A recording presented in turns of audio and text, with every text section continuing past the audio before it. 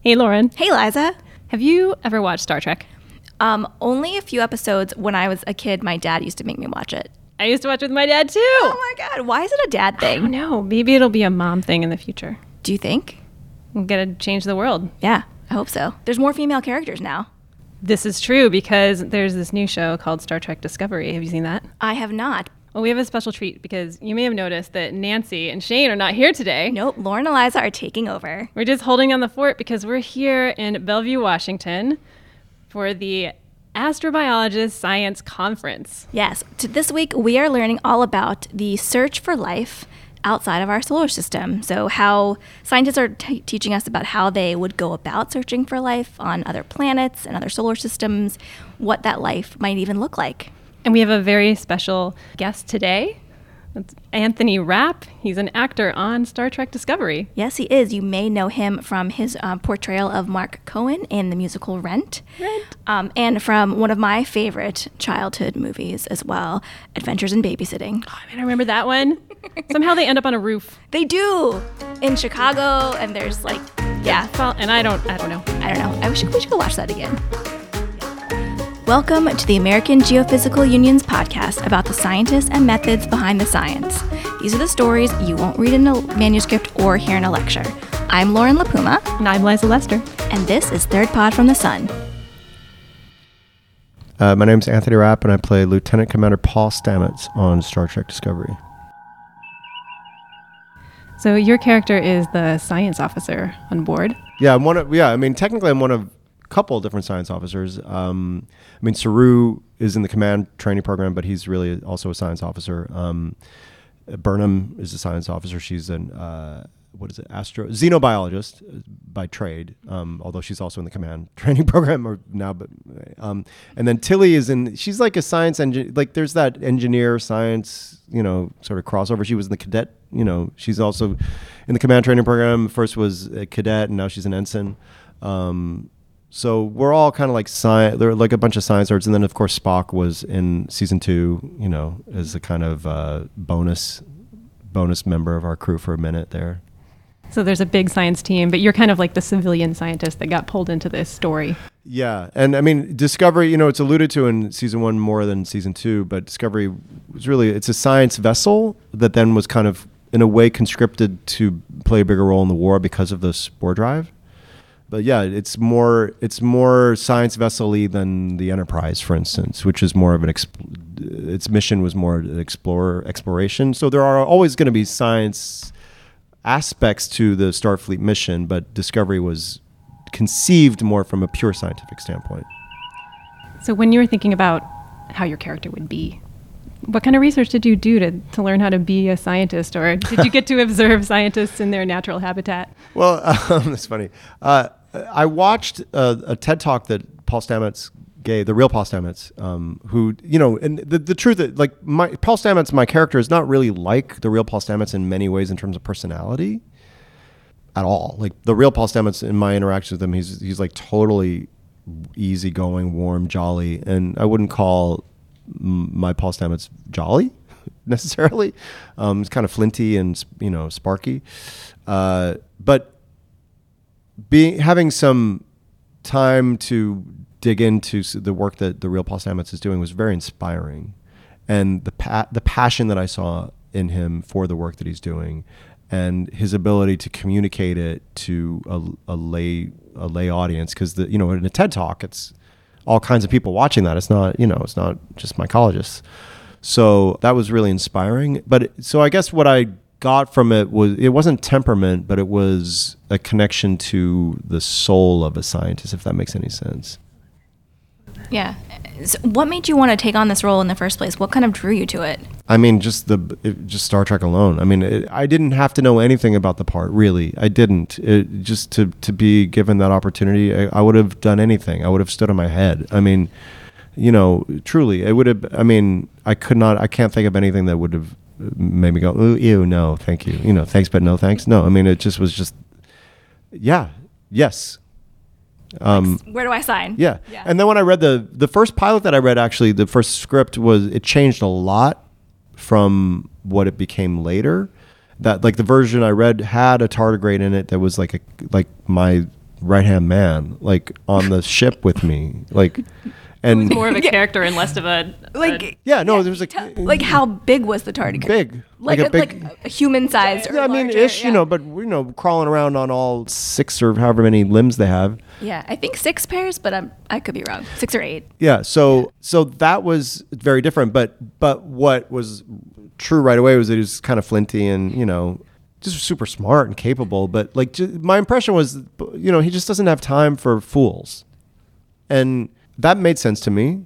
I mean, I don't think it's the best way to live all the time, but it made sense that if you're really high achieving scientists and you're given this task to do this work, and if people are coming in and bothering you while you're trying to do the work, I could see people being kind of flinty in that, in that way, So it resonated as being human and true. So then that was just fun. The idea it was fun to play that, because I'm not particularly flinty in my life. I don't tend to be. I mean, I have moments every once in a while, but it's like, it's a little more way of being for Paul. Paul's also a lot more disciplined in terms of, like, I'm hardworking for sure, especially but like I think it would be hard for me to be a scientist in the sense that the time alone with just you and the data and you and the research, I would get lonely in that way. Like I like to read. I could sit and read a book for a long time, but I feel like it's an interactive, like I'm just getting something from it, and I'm using my imagination. I guess scientists use their imagination, but in my work life, I'm collaborating. I'm with people so much. It's so much like in the moment as an actor in a scene, we're playing together. And I know there's some of that in science, but it seems a little less because it's so much of the kind of like nose to the grindstone hard work on your own that's the part that I would have a harder time finding my way into. But it makes a lot of sense Paul's obsessed with his work. And, Hugh understandably is like, sometimes like you never come home, you're in your lab all the time. And, that wouldn't be me in that sense as much.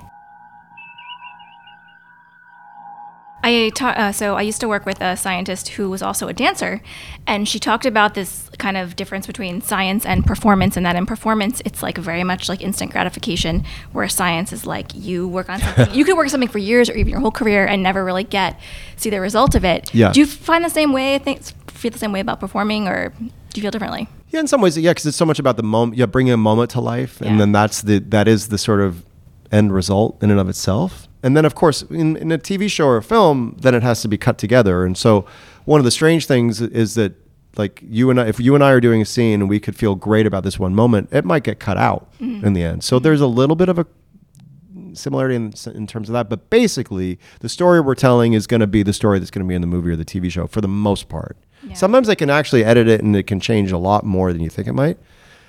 Theater is very much like everybody who's in that room is having the experience together, and there's something and it's not about instant gratification for me as much as just fulfilling a moment in real time, that will never, it's only this moment and will only be this moment forever.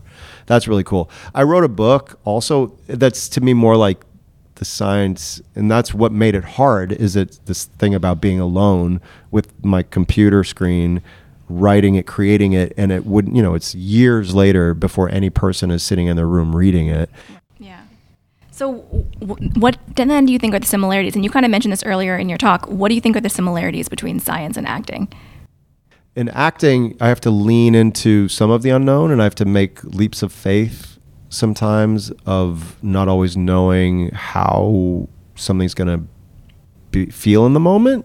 But I do get to rehearse. Yeah. So I guess that's similar to experimentation. I would think it would be, if you're a scientist, right, it would be a good idea if you're willing to experiment and not be fixed to a notion, right?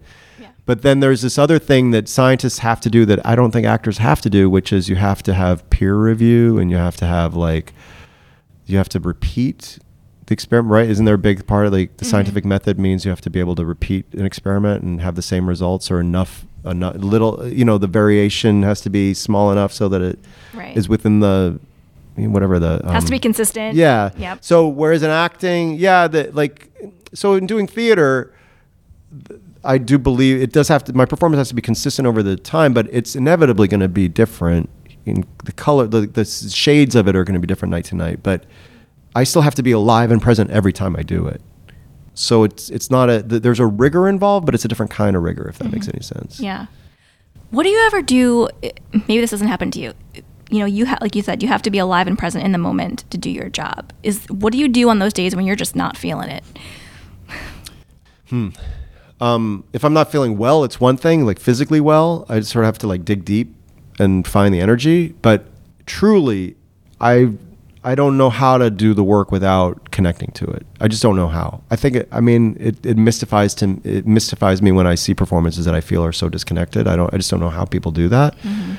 I had a wonderful teacher. I mean, I've been doing it for so long since I was a little kid, but I just had a wonderful teacher, and I believe this so strongly. And she said that, you know, your system, what she calls your system. So for me, it's heart, mind, soul connection to the art kind of thing. That system, it doesn't know it's acting. It's not pretending anything. It's responding. It's alive in the moment, responding. If I've done the homework to connect the character to myself, to my soul, and to the material, then all I have to do is kind of like hitch myself onto it, and then my system will react accordingly. So I don't know how to do it otherwise, truly. You know, the other kind of analogy is if there were a flame here, an open flame, no matter how many times I put my hand in that open flame, yeah, you might develop some callus to it or some scarring that might mitigate the pain a little bit, but basically every time you're going to get burned and hurt by it. So it's the kind of that thing that I aspire to anyway in my work. So, you know, the biggest challenge, I guess, I've come up with sometimes is just being really, really like exhausted physically. Yeah. But then it's just like, you got to like find a way. And then there's another side of it. It's like, you got to use whatever you have as an actor. So if I'm tired, you could argue that the character might be a little tired. Like, you know, you've, I'm sure, burning the candle at both ends, and you're doing a project and you might be exhausted, but you find a way. So it's like every person alive has had that experience. There's always a way to channel it into the work. Mm-hmm. Yeah. So you mentioned during the keynote that the writers of Discovery do try to bring real science into the storyline, this future storyline, imaginary. Sure. Do you feel like that's important to the story, to making it feel real? Yeah, I mean, it's important to us. I can say that for sure. Like, if we're given some technobabble-ish things, it is meaningful when I can look it up and it has grounding. It makes it easier to learn and talk about, but it's also, it has meaning then. It's not just like word salad. Do you know, when you're reading a script or something and it's has some science concepts in there, does it spark your own curiosity? Do you look 100%, up? Yeah. Totally, Do you go and look stuff up? Yeah, totally. Yeah, 100%. That's awesome. Does the other cast members do that too? I think so. Yeah. Yeah. Yeah. Yeah. I know for sure, because Wilson talked about it, because he has a lot of medical stuff that he has to say, and he absolutely looks it up for sure. I know that because you know. Anyway, yes. Yeah. Go ahead. Yeah. Okay. We were going to ask if there was any of the particular science jargon, real or imaginary, that was kind of a favorite or caught your imagination. Well, I mean, anything that had to do with like the reason for being for Stamets was particularly meaningful to me. Of, you know, trying to answer the questions that like really get at the heart of what makes life in the universe possible. I mean, and what connects us all, and and getting to these great mysteries, and getting to explore that, and seeing the beauty and the intricacy of it. The notion of the mycelial network, like there's stuff about that I think is beautiful, and that is moving to me as a person, as well as I think moves Paul Stamets. You know, there are mysteries that are maybe we'll never know all the answers, but it's just incredible. Like I was here, I got to sit in a little bit on the media presentation and just seeing like there's stuff that it's just mind-boggling to me. I'm not a scientist, that we have access to talking about. I don't even understand all of it exactly, but the evidence of microbial life, I guess, that's been found in rocks that are billions of years old, and like that blows my mind, you know. And that's the kind of stuff that I haven't talked about, that specific thing, but that it touches on the nature of what it is that's so exciting about being a part of the astrobiology, astromycology work that I get to talk about in the show. You know, Star Trek has been through a lot of reboots over the years, you know, so many different incarnations of it. What do you think is different and special about Discovery? Well, there's a couple things. I mean, from a technical standpoint, from a storytelling standpoint, in a visual medium standpoint, we have access to technologies now that are just thrilling. And if Gene Roddenberry had access to these technologies, he would have used them. I promise you. You know, he wouldn't have used cardboard sets and But in a way, the cardboard's kind of more fun. You know, the paper mache stuff. I mean, honestly, you know, so the fact that they can 3D print incredible like Klingon weapons, and like, you know, that we can have these landscapes and tardigrades and all that stuff that can be made to look and feel real in a way, and that we have the technology that, you know, because of digital imaging now with visual effects and with the lighting and camera work, that it's so much more accessible to make the pictures that are, you know, just more cinematic, more beautiful. So that's a big difference. It really is such a quantum leap forward from the way the shows used to look, you know, and it's just the era, the fact that we're getting to make the show in the golden era of television is really exciting for myself as a member of the creative world, that we get to do, you know, put our best foot forward on that standpoint. And then Star Trek has always been about like showing a diverse group of people, but that continues to be so important, and especially the representation of strong and clear and intelligent women on our show is so exciting for all of us, and it's really meaningful for all of us, and that our lead is a black woman is really meaningful for all of us. And I don't know if you know about the Bechdel test, but it's a test where you look at any work of art and how many times are women in a room together, just women, talking to each other, and where the conversation is not about a man, not about a romantic thing, you know. Yeah, and you see Tilly and the main character talking to each other a lot. Yeah, right? yeah. I mean, there's so like we've killed the Bechdel test, like we've aced the Bechdel test so many times, and that's really exciting, you know. Yeah. And that it's also the first time that, I mean, Deep Space Nine did a little bit of this, of like smaller arc sort of serialized storytelling, but it's the first time that it's really like the characters that you made in the episode 1 continue to grow and evolve and change in ways throughout the whole course of and I believe that'll happen throughout however many seasons we have of the show, in a way that hasn't really been seen before, to the lengths and depths that we're able to do it. And that, you know, there's kind of like long form, like sometimes red herrings, but like this seed is planted in episode 1 and it doesn't bear fruit until maybe episode 10. And that's something that is that is new to the Star Trek storytelling in terms of television. It's been used to be much more episodic in its storytelling approach. So those are some of the things. What is it like for you, you know, being at this conference and having, you know, hundreds of scientists come up to you and like tell you what an inspiration you are to them, and how, you know, I mean, did you ever imagine that would be a part of your career? I really never imagined. I mean it when I was giving my talk, that I said, like, I always imagined myself, I'd be a fan of this shows like this, and I'd be an audience member, an eager, happy audience member, and I never thought I'd be in it. So like the first day that I was on set, and they handed me a tricorder, and I'm holding it, and I'm wearing the Starfleet badge. I'm like, what is happening? I still feel that way, I promise you.